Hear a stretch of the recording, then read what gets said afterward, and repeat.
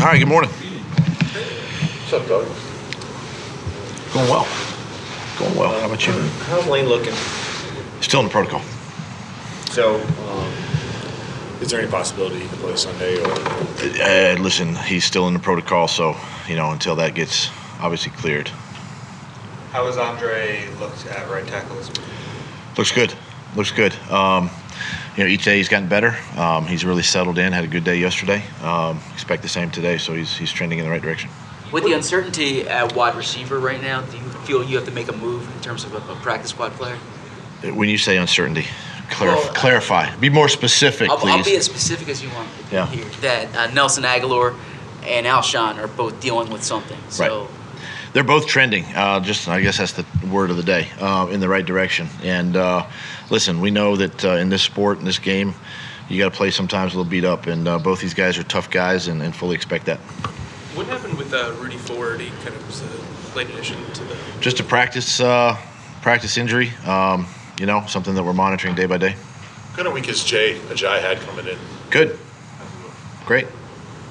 As far as Nigel Bradham coming back, I guess that puts Nate Jerry back in the backup role. What has he shown you over the last month? Nate filling in for Nigel. What Nate has? Nate is he's been a solid contributor. I mean, this guy's a four-core team player. He's defensive. Been starting on defense. He's been in and out of different sub-package groups and things like that. And I mean, just a guy that has busted his tail. Has really helped us in many ways. In a lot of different phases. But it's great to get Nigel back. Obviously, it gives us more depth. Obviously, at the linebacker position going forward. Doug, how much have injuries affected Alshon's performance this season? I think injury, if you let it, mentally can affect anybody. But I think one of the things that I appreciate with Alshon is how he battles through it, kind of fights through, some of the stuff that he's dealt with during his career here. And so it's just it's a mindset, and you just got to block that out, and you got to go play. Obviously, it's a little harder during the week, out there in practice, but you get to game day, you feel good, juices are flowing, and you play well. Do you expect to have Jordan Howard then? Jordan, until he is cleared for contact, and until I get more updates from our medical team, doctors. Right now, he's still day to day and working through the individual portion of practice. You're describing it as a stinger, which is a shoulder injury. Be careful on how you word that. Yeah. Well, it says a shoulder, and you've described it as a stinger, but isn't a stinger not really an injury? It's like something that happens to you. So I'm trying to get. I've never had one, so I don't know. Yeah, I'm just wondering. I didn't play much, so is a shoulder. I get hit hard. To get one. Before you get your stethoscope out here. Yeah, I was gonna say, where's my lab? I got my lab coat, my stethoscope. I know. But this is now a shoulder. That's all I know. He's been cleared for contact. He can do individual stuff. Serious. I mean, it's a tough injury. It's a tricky injury, and again, until I get more update and further notification on him, that's where he's at. He's progressing. He's trending. Is it any more serious than you guys originally anticipated? Because he didn't seem like it was a big deal after that. Yeah, I mean, again, everybody responds differently. Different injuries are different. I'm not going to speculate on the length of the injury, but again, I just until I get further notice on this injury, on this type of injury, and I don't know. Again, I'm just getting what they tell me.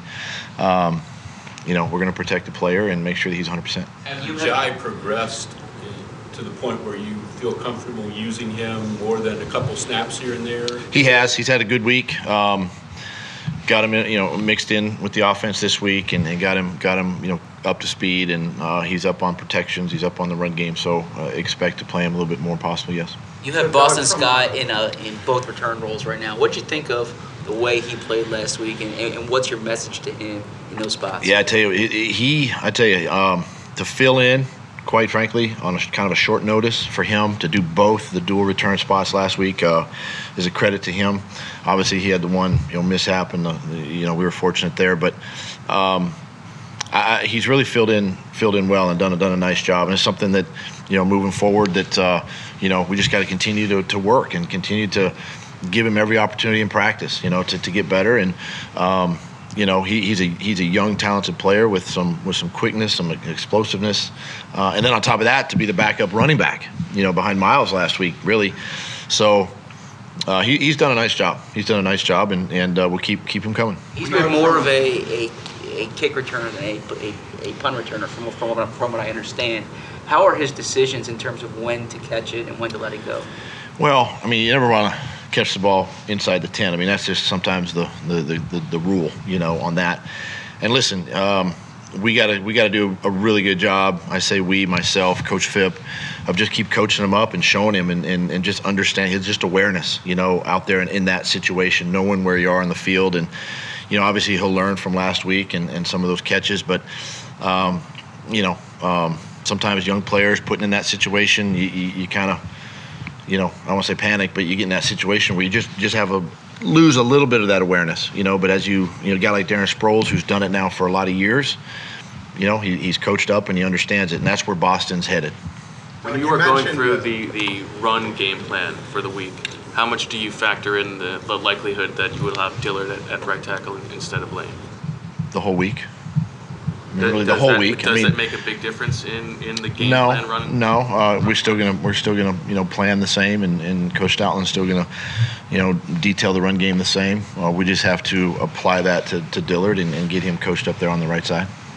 Doug, so Stoutland's the run game coordinator. Does that mean like Mike Rowe specifically the pass game coordinator? Is that fair way to? That's the black and white version. Yeah. And how has your relationship with Mike evolved over the last It's gotten a lot better. Mike, I didn't have a really relationship with Mike prior to hiring him a couple years ago as a receiver coach, and then really liked what I saw. Obviously in that role and what he did with Frank on third downs. He was part of the third down menu and things like that. And now being obviously the coordinator, where he and I are in dialogue all the time during the day, on the practice field, during games, and it's just gotten stronger. Our relationship's gotten stronger, and I've got a lot of trust and faith in him. And and as we construct these game plans together with the run game, a lot of confidence there, and it's been good. Is he more in your ear during 2-minute? I think you just a couple weeks ago you gave him credit for some calls. Yeah, because is that similar? It's very similar to what Frank and I did. There's aspects of the game plan that obviously he and I, the coordinator and I, we study the whole thing. But there are times when you get in the heat of the moment, like those 2-minute situations, where he's constantly feeding me the plays, where I don't have to look down at the sheet. He can look at the sheet. I can talk to the quarterback. So we're constantly having that conversation back and forth. When you look at Seattle's defense, they're obviously not like the Legion of Boom like they've been in the past. What's kind of changed with them? They're not obviously as dominating as they used to be. Well, if you think back, they've obviously had some changes over the last couple of years, personnel-wise. They went through, some DB changes, secondary changes. Their front changed a little bit, and that's just the nature of the game. And so they've incorporated some younger players who have stepped up and made plays. They obviously went out and, Michael Kendricks is now there, and obviously, Clowney's there, and so they've added some pieces to that defense that have made them a really good, sound defense. It's a very similar style to what we've seen, already this year, and yet they're using their personnel in a way that they don't sub a lot of guys. They don't go nickel and dime, and they constantly stay pretty much in one personnel group, and it makes it tough. It makes it challenging because they can obviously put more guys in the box to stop the run, and then they got 2 really good young corners, and the safeties are aggressive players, and so it's a good sound defense, and they've been opportunistic. You watch the tape, and they're creating turnovers for their offense, and that's obviously some of the strengths that they've had and they've possessed here in the last couple of games. I'm guessing that you probably last week had wanted to use Miles a little more in the passing game, and Bill kind of took him away to a certain degree. What did he do, and what can you do going forward to kind of, prevent that? Yeah, and they did a nice job, whether it was a linebacker, a safety, a nickel back, on Miles. They obviously had a plan for that. We expected that. We can do things. We can empty the backfield more with Miles. I think he's getting a little more comfortable in some of the route combinations and concepts that, we're introducing to him. Motions, things like that with him. However we can, move the back from side to side and maybe get him matched up on a linebacker now as opposed to a DB. There's ways of doing that to help. We can put him in bunches and stacks and different formations. But it's a credit, I think, to where Miles has come. For him to kind of gain that type of respect, from defenses, and he'll continue to see that moving forward.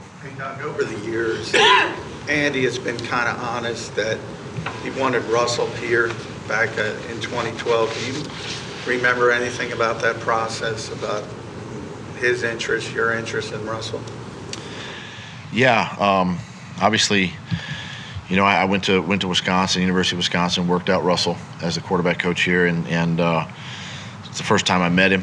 Had a great day with him, spent some time, and really it wasn't so much the workout and watching him throw and putting him through some of the throws that we were doing at the time, but it's when I got him in the classroom. It's when I got him and just had a chance to go to lunch with him and just talk to him as a person, and that's where you really, for me anyway, where I knew this kid was going to be a special player in this league, and he's a great, tremendous leader.